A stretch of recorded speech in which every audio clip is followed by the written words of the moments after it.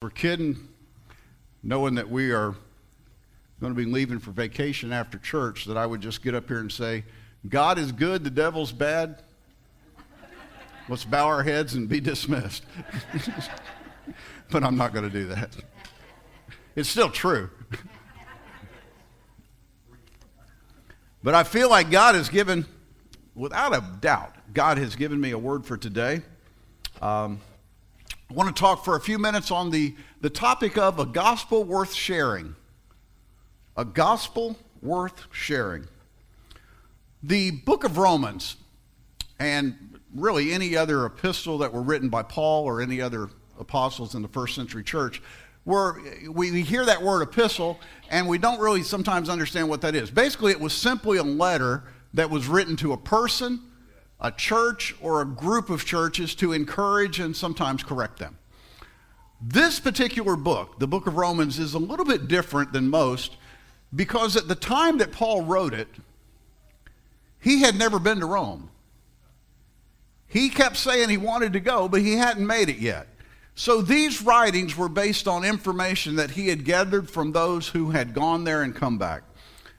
If we go back to the first chapter of the book of Romans, we see in the first few verses that Paul begins by introducing himself to the believers in Rome. Since he'd never been there, he had to introduce himself.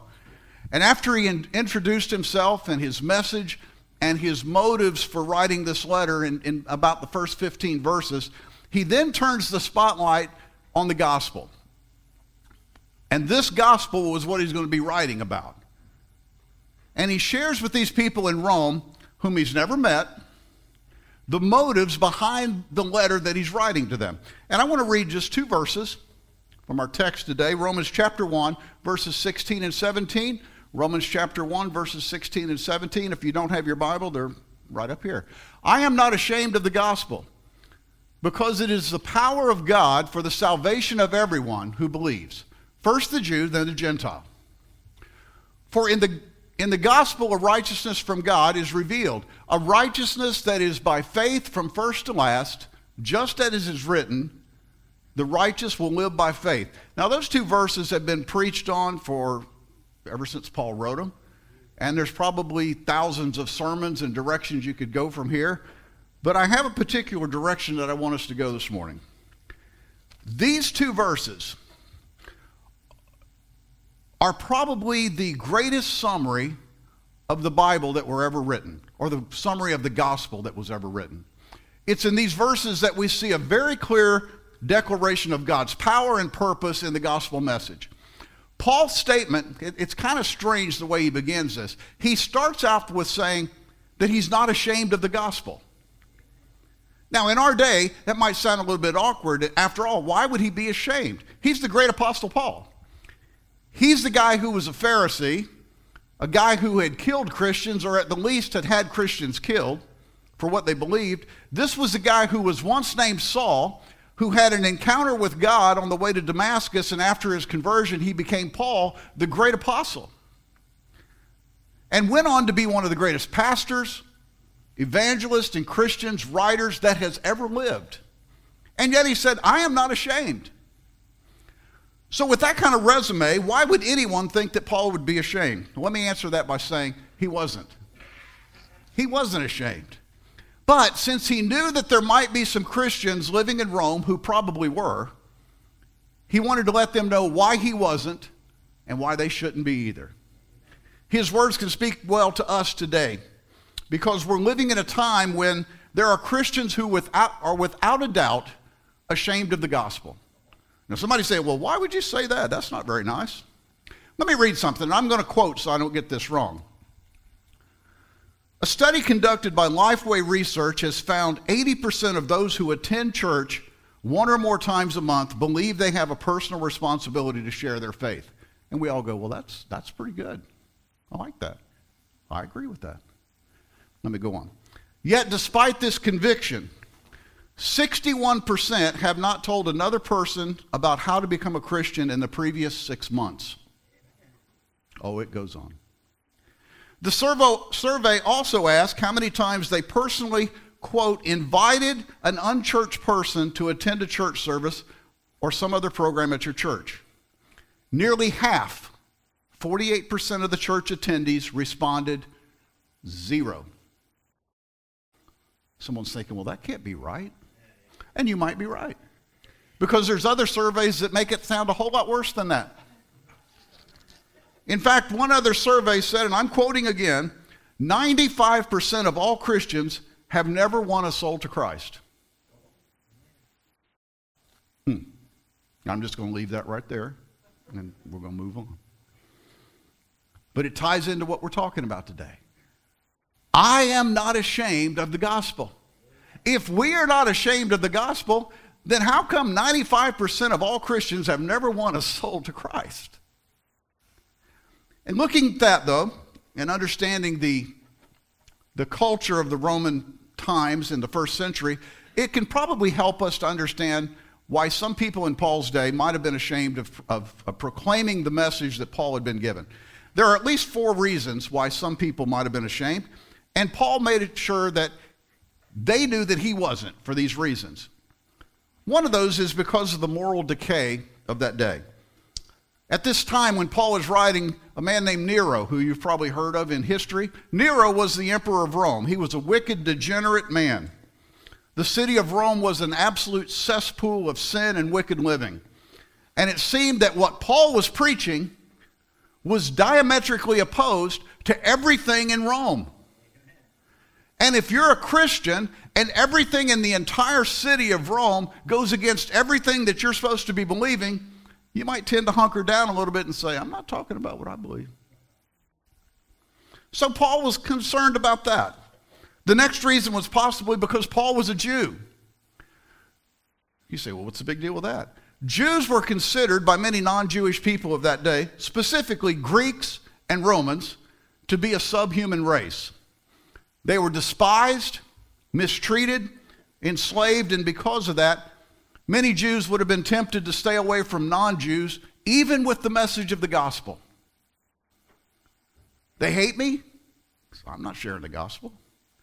But not only did Paul not want the Roman Christians looking down their nose at the Jewish Christians, he also didn't want the Jewish Christians to take the attitude of, well, since the Romans in general think that I'm less than a human being, I'm not sharing the gospel with them, let them go to hell. The same attitude, that's exactly the same attitude that Jonah took in the Old Testament. God said, I want you to go to the city of Nineveh and preach repentance to them. And he said, no. They're evil and wicked, and they deserve everything they get. And that's what Paul was saying here. Don't look at the other people and think that because they're so bad that you're too good to tell them about the gospel. And we need to make sure that we don't develop that kind of attitude in our day. Our commission as Christians is to preach or share the gospel with everyone. Mark 16:15 says to go into all the world and preach the good news or the gospel to all creation. And all still means all. That means people we don't like, people we do like, and everybody in between. Preach the gospel to all creation. Don't be ashamed. Yeah, but you don't understand. They're really wealthy and it doesn't matter. But you don't understand. It's a homeless person. Doesn't matter. It doesn't matter if they're the wealthiest person in the world or the poorest person who's ever set foot on the earth. We have a commission to share the gospel with all creation. Don't be ashamed. The next reason might have been because Paul was preaching a message that was almost unbelievable. Look at it this way. This is the Savior that Paul's preaching about. A male member of the despised Jewish race. And yet, he was said to be the Savior of all men. This Jesus person that Paul preached about claimed to be the Son of God. Even God himself, and then claimed to be a man too. To most people in Rome, Jesus' death was no different than any other person they saw crucified on a cross. He died on a Roman cross, which was a symbol of shame. But There were some big differences between Jesus and all the other people they had seen crucified. Because Jesus and his disciples preached a message that when he died on that cross, he died for all men. And if that wasn't enough, this man Jesus was said to have risen from the dead the third day after his death. And so for many people, the claims of the gospel were just too bizarre to believe. And for many people, that hasn't changed. There's people that say, well, that's just crazy. If you believe that somebody actually died for somebody else's sins and then they were buried and rose from the grave, yeah, I do believe that. If you call yourself a Christian and you're not really sure about that, you need to go back and read your Bible again, because that is the foundation of everything we believe. That Jesus came to earth in the form of a man, that God sent his only son to earth, and he willingly laid down his life, a sinless man, laid down his life on a cross, and he died for all mankind. But he didn't stay dead. They buried him, and he rose again. That's the foundation for everything we believe. If we're ashamed to admit that part, you might as well take the rest of it and throw it out too. 1 Corinthians 1:18 said that Paul described the message of the cross as foolishness to those who are perishing. So yeah, there's going to be people that think that's foolish. Happened in Paul's day, but we still share the gospel. Another reason for Paul's explanation of not being ashamed was because everywhere he went preaching the cross, he was ridiculed, he was cast out, imprisoned, or treated cruelly. Over and over in the New Testament, we read of the difficulties that Paul went through, the things he suffered just to be able to share the gospel. And if getting put in prison and beaten and going without food, Paul said, I've been naked, I've been hungry, and all these things, if that's not enough to make you go, I don't know if I want to share this anymore. And he was afraid that these people would suffer those same things. And he was saying, I am not ashamed. Look what I've been through, and I'm still not ashamed of the gospel. Many people would not, in fact, most people would not endure what Paul went through just to save somebody who hates them, who's going to hell. But that's what Paul did. And with all these things in mind, it's easy to see why Paul would want to be clear about his commitment to the gospel message. He wanted to make sure that the people that were hearing this message, and they were hearing it from a man who not only believed the message that he preached, he was willing to pay the price to share it. Why? Because it was a gospel worth sharing. This gospel was so powerful that no matter what he had to go through, it was a gospel that was worth sharing. We know that Paul was not ashamed of the gospel. He proclaimed it to everywhere he went, to everyone he met. It didn't matter where he was. If he was in a synagogue, remember, Paul was a Pharisee before he came to Christ. He was a smart guy. If he was in a synagogue, he taught to the other religious people and whoever was attending service that day.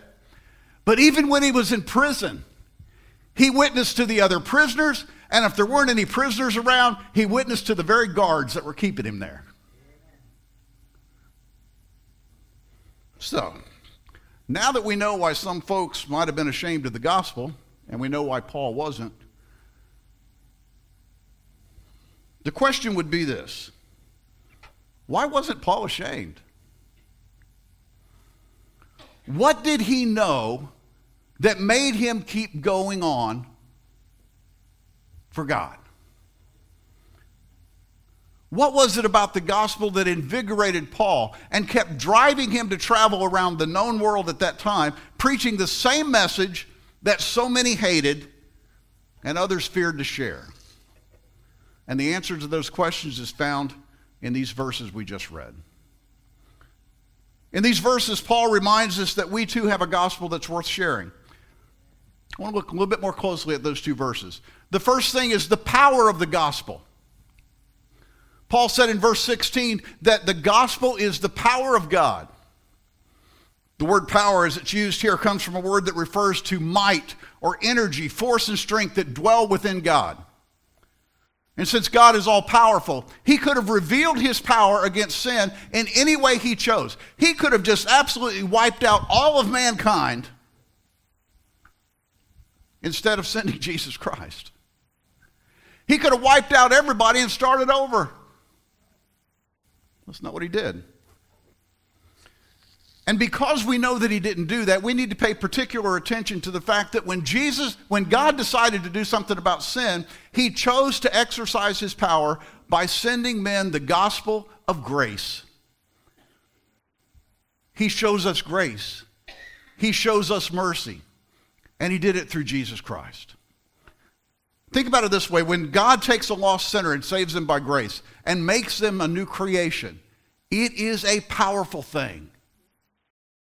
Instead of condemning us all to eternal death, he chose to send his love wrapped up in his son, Jesus.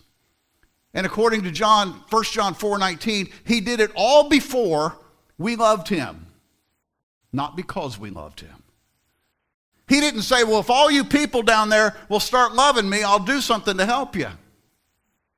No, he sent Jesus when we still hated him. We love him because he first loved us. Amen. Notice that Paul's message is the gospel of Christ.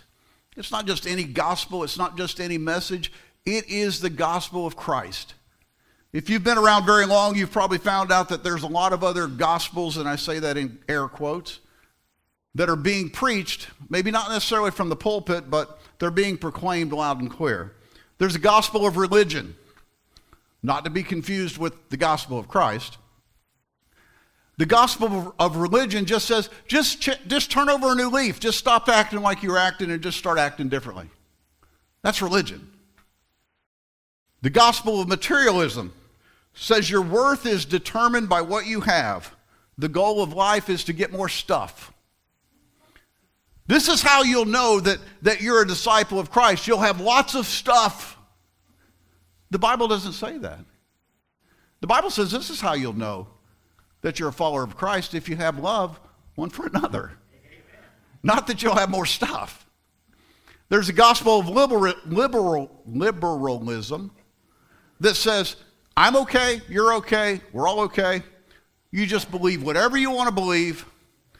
After all, God accepts us as we are, and he will take us to heaven, of course, if there is such a thing as heaven. And that's that kind of gospel. And then there's the gospel of society that says, do as you please because life is short. You only go around once in life. Go out there and go for the gusto. Paul's message, though, the true gospel. Here's what it says. You are a sinner as you are. And if you die in your sins, you will go to hell. Amen. But, God loves you, and he loves you so much that he sent his one and only son, Jesus Christ, into the world. And Jesus died for your sins, and he rose from the grave. And if you will place your faith in him, then you can and will be saved. The decision for those in Paul's day and the decision in our day today is this. Which of these gospels are we trusting in? So we see that Paul spoke about the power of the gospel. The next thing he spoke about was the purpose of the gospel. Why did God go to such lengths for people that hated him? Why did he give up his one and only son to die on a cross for all of humanity? And the primary reason for that is real simple, because he loves us. But there's more to it than that. The plan and purpose in giving the gospel message is salvation. And the word salvation is a very important word. Salvation simply means safety, preservation, or deliverance. It carries with it the meaning of being rescued from all harm and danger. When we have received salvation, we have been delivered. Until we receive salvation, we have not been delivered. God's desire in saving sinners is to forever deliver them from spiritual death, spiritual defilement, spiritual deception, and spiritual destruction. We need to remember this: the reward for those who are saved is eternal life. But the punishment for anyone who has not accepted the gospel of Christ is eternal separation from God. And we choose which direction we go. God's purpose in giving the gospel is to change man's destination in eternity and our direction in life here. Changing our life here on earth is not the primary purpose of salvation, but it's certainly a benefit. In that a life lived for Christ will be far more rewarding than one that is not. I've heard my dad stand in the pulpit and say, if there was not a heaven and if there were not a hell, I would still live for God. Because he'd been on both sides of that. He knew how he was before he came to Christ, and he knew how he was after he came to Christ, and he got to the place where he said, even if there was no such thing in heaven, even if there was no place like hell, I would still stay on this path. Amen. So we have the power of the gospel, the purpose of the gospel, and thirdly, the plan of the gospel. Verse 16 tells us in uncertain terms exactly how this gospel message of salvation is activated. It's simple. It says, to everyone who believes. Makes it perfectly clear that biblical salvation does not involve these complicated religious rituals or ornate or elaborate religious exercises. Salvation is a product of faith and faith alone. Ephesians 2:8-9 says this, for it is by grace that you have been saved through faith, and this not from yourselves, it is the gift of God, not by works, so that no one can boast. Titus 3:5 says this, he saved us not because of righteous things we had done, but because of his mercy. He saved us through the washing of rebirth and renewal by the Holy Spirit. These passages of Scripture tell us there is nothing that we did or could do to save ourselves. Here's a point where a lot of people stumble. A lot of people like to do things for themselves. They like to feel like they have a part in everything in their lives, but when it comes to salvation, there is nothing we can do to save ourselves. It is all from God, and it's only by grace through faith. Salvation comes to the person who is simply willing to receive the message of Christ by faith. John 6:47.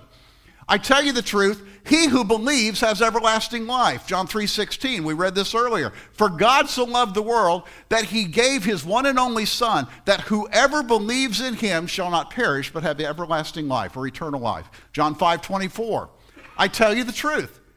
Whoever hears my word, this is Jesus speaking, whoever hears my word and believes him who sent me has eternal life and will not be condemned.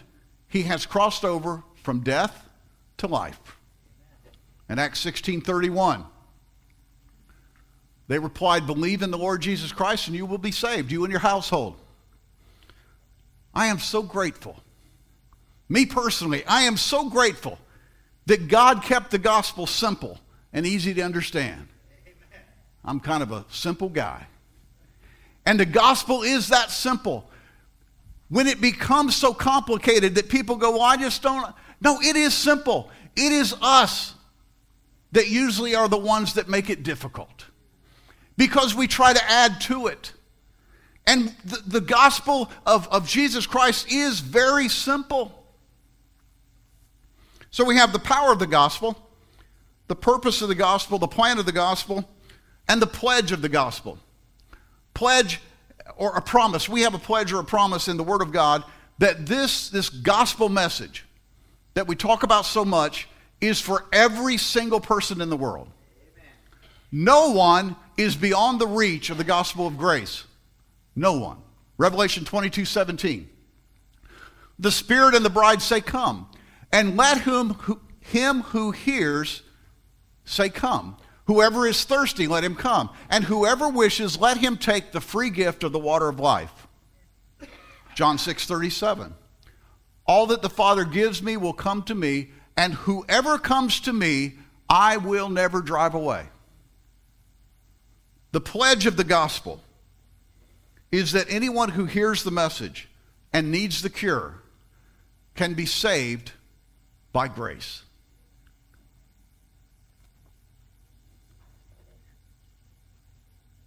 And that means everyone.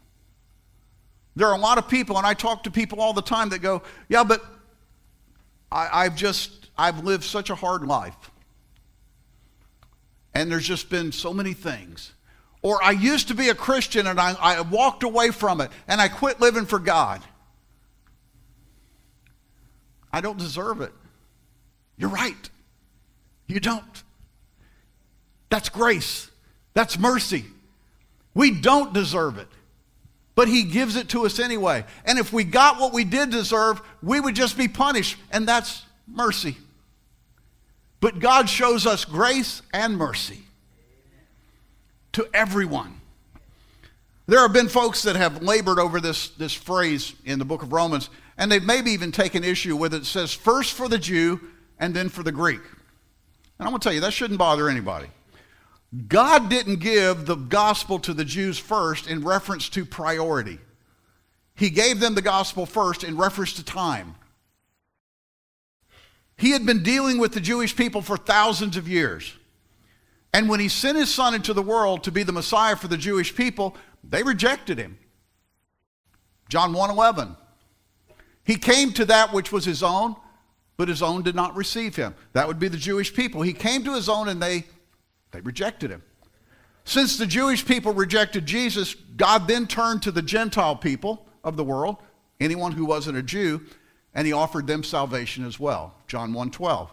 Yet, to all who received him, to those who believed in his name, he gave the right to become children of God. Amen. That means that salvation is available to every person on the face of the earth. It doesn't matter if you're Jewish or Gentile or somewhere in between. It doesn't matter what color you are, your background, where you came from. It is for every person. The whoever in John 3:16 really does mean whoever. These verses make it clear that salvation is for anyone regardless of their race, their social standing, education, abilities, how good you used to be or how bad you used to be, because there is nothing that can prevent someone who wants to be saved from being saved. Let me say that again. There is nothing that can prevent someone who wants to be saved from being saved. If you want to be saved, and if you come to Christ, he will save you. That's a promise. You don't have to clean up your life first and start acting like in a certain way, or dressing a certain way, or combing your hair in a certain way before God will look at you and say, okay, now you're worthy. No. If you come to him and ask for salvation, salvation is yours.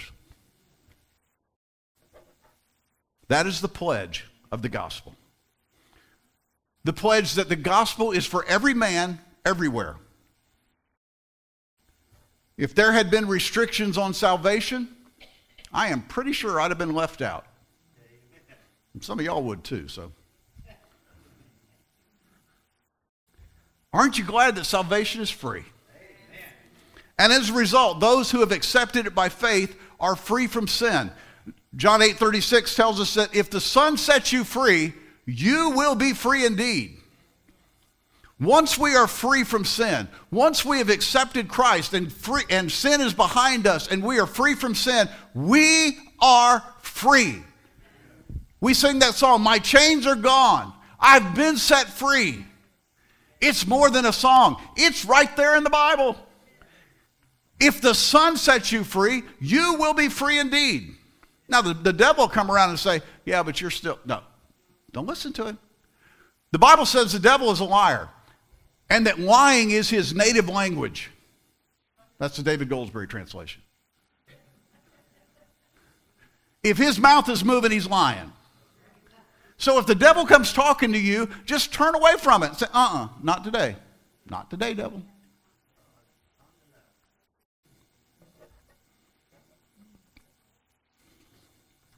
So we see the power of the gospel, the purpose of the gospel, the plan of the gospel, the pledge or the promise of the gospel, and then the product of the gospel. The product or the result of the gospel in a believer's life is righteousness. We as sinful humans have some problems. Sometimes we think we are righteous, and as a result, we tend to think that surely we must be acceptable to the Lord. Yeah, but God, I understand all that gospel stuff, but it's me. Look at me. I'm me. And I'm not that guy. Remember the Pharisees did that? The Pharisee stood in the temple and he pointed to the tax collector, and his prayer was, God, I thank you that I'm not like him. So we tend to think we're a little righteous. And the truth is this: if anyone believes that, they're absolutely wrong. We are not righteous. We cannot produce righteousness by self-will or by our works. But when faith is placed in the message of the gospel, then God declares us to be righteous. We can't do it by our effort, but God can do it by his power. Isaiah 64:6 tells us that our righteous acts are like filthy rags. If you took all your righteous acts and piled them up in a big pile, it would just be a pile of filthy rags. That's the best you can do. Romans 8:33 says this, though. Who will bring any charge against those whom God has chosen? It is God who justifies. We might not be able to come up with much on our own, but there is no one that can bring a charge against us once we've come to Christ. It doesn't matter what other people say. If God has forgiven our sins, if he has justified or pardoned us, then we are a different person. Remember that John 8:36. If the Son sets you free, you will be free indeed. If we have been made righteous by God, then and only then are we righteous. Anything else is useless. And to go one step further, anything else, we're just not saved. Another way to look at it is this. Everything man looks for in religion, peace with God, acceptance with God, a right relationship with God, all those things are all given up to us as believers when we receive the message of the gospel. All those things that religion says that I'm looking for, we get when we accept the message of the gospel. That means the gospel is certainly a message worth sharing. And when we truly grasp that message, there is no one, there is nothing that can stop us from sharing the gospel. And I believe this is what motivated Paul to share the gospel, regardless of the circumstances. I believe this is what caused Paul to share the gospel, regardless of the consequences. Oh, you can do whatever you want to me. It ain't going to change what I say. Here I am, sitting chained to a wall. Both of my hands are chained to the wall, and I'm probably going to be executed soon. But guess what? Have you heard about Jesus? You can do what you want to me. It isn't going to change the message. Think how this world would be changed if every believer took that attitude. I'm going to go out in the world and you can't stop me. I'm going to witness to everybody I come in contact with, and you can't stop me.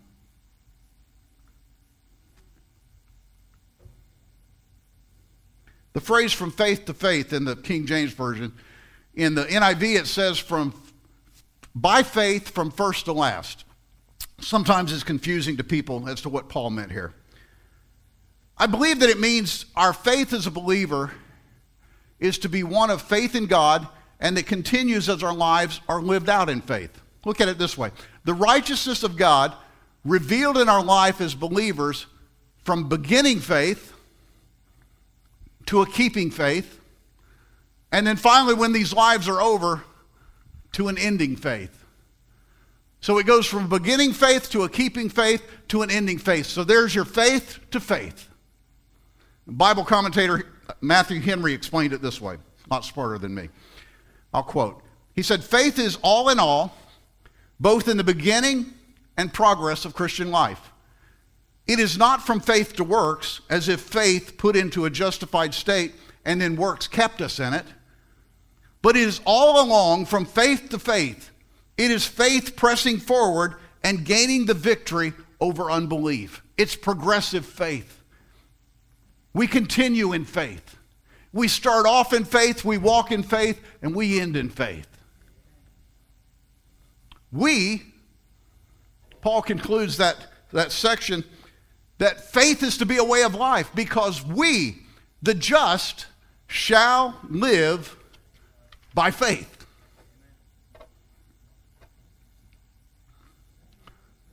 We have been given a gospel worth believing. We have been given a gospel that is worth sharing.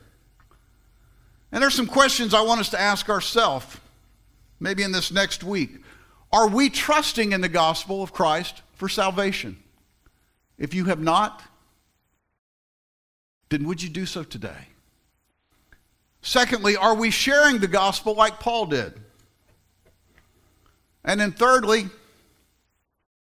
are we ashamed of the gospel of Christ? I will tell you that the same message that was able to save people in Paul's day saves people today. The gospel hasn't changed.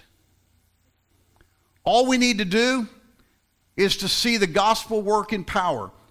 All we have to do to see the gospel work in power is to believe it and share it. And when we do these things, be assured that God will take care of the rest. And I'll close with this. The gospel that Paul preached about and wrote about is a gospel worth sharing. It is a gospel worth sharing because it can make the unrighteous righteous. It is a gospel worth sharing because it is powerful to save the most vile sinner. It is a gospel worth sharing because it is powerful enough to keep us saved. It's a gospel worth sharing. Maybe this is the most important reason. It is a gospel worth sharing because there is no other way that we can be saved. Don't be ashamed. Share the gospel. Live out your life in a way that others will see your God. We saw a lot of that yesterday. But then there's today, and then there's Monday, and Tuesday. And no matter what day of the week it is or who else is around, we still need to live out our faith in a way that others will see our God. If you are here today and you have never accepted Christ, the gospel message is a simple one. It says that we're all sinners. Nobody's born good and turns bad. Everybody's born bad. We're born sinners. And there was nothing we could do about it on our own. But God looked down through time and he said, I've got to do something about that. And so he made arrangements. He sent his one and only Son, Jesus Christ, to come to this earth. He was born as a baby. He grew up. He lived as a man without sin. And then he willingly laid down his life. And he became the perfect sacrifice for all of mankind. And yes, it was enough for your sin. It was more than enough. It was enough for every sin that has ever been committed. You mean even the person that was this serial killer? Yes. It doesn't matter. It doesn't matter what anyone has ever done. Jesus dying on the cross was enough. And when we come to him and we say, God, I can't do anymore. I can't fix this. But I believe that Jesus is the Son of God, and I believe that he came to this earth and he gave his life, and I believe that his blood is enough to cover my sins. And the Bible says if we will repent and believe that his blood covers our sins, that he will throw our sins away as far as the east is from the west, never to be remembered against us again. And that's what it takes. And if you have never done that today, this altar's open. We'll pray with you. We'll pray for you. And maybe you've lived for Christ and lived for the Lord for years, and you've kind of drifted away, and you're not really where you think you should be, or not really where you know you should be. It's never too late to come back. So as we stand this morning, if there's someone who would like to come and pray, if you would like to give your heart to the Lord today, you'll make your way to the front. Someone will meet with you here. They will pray with you. I will pray with you. As we sing a chorus, would you come? Let's sing together this morning.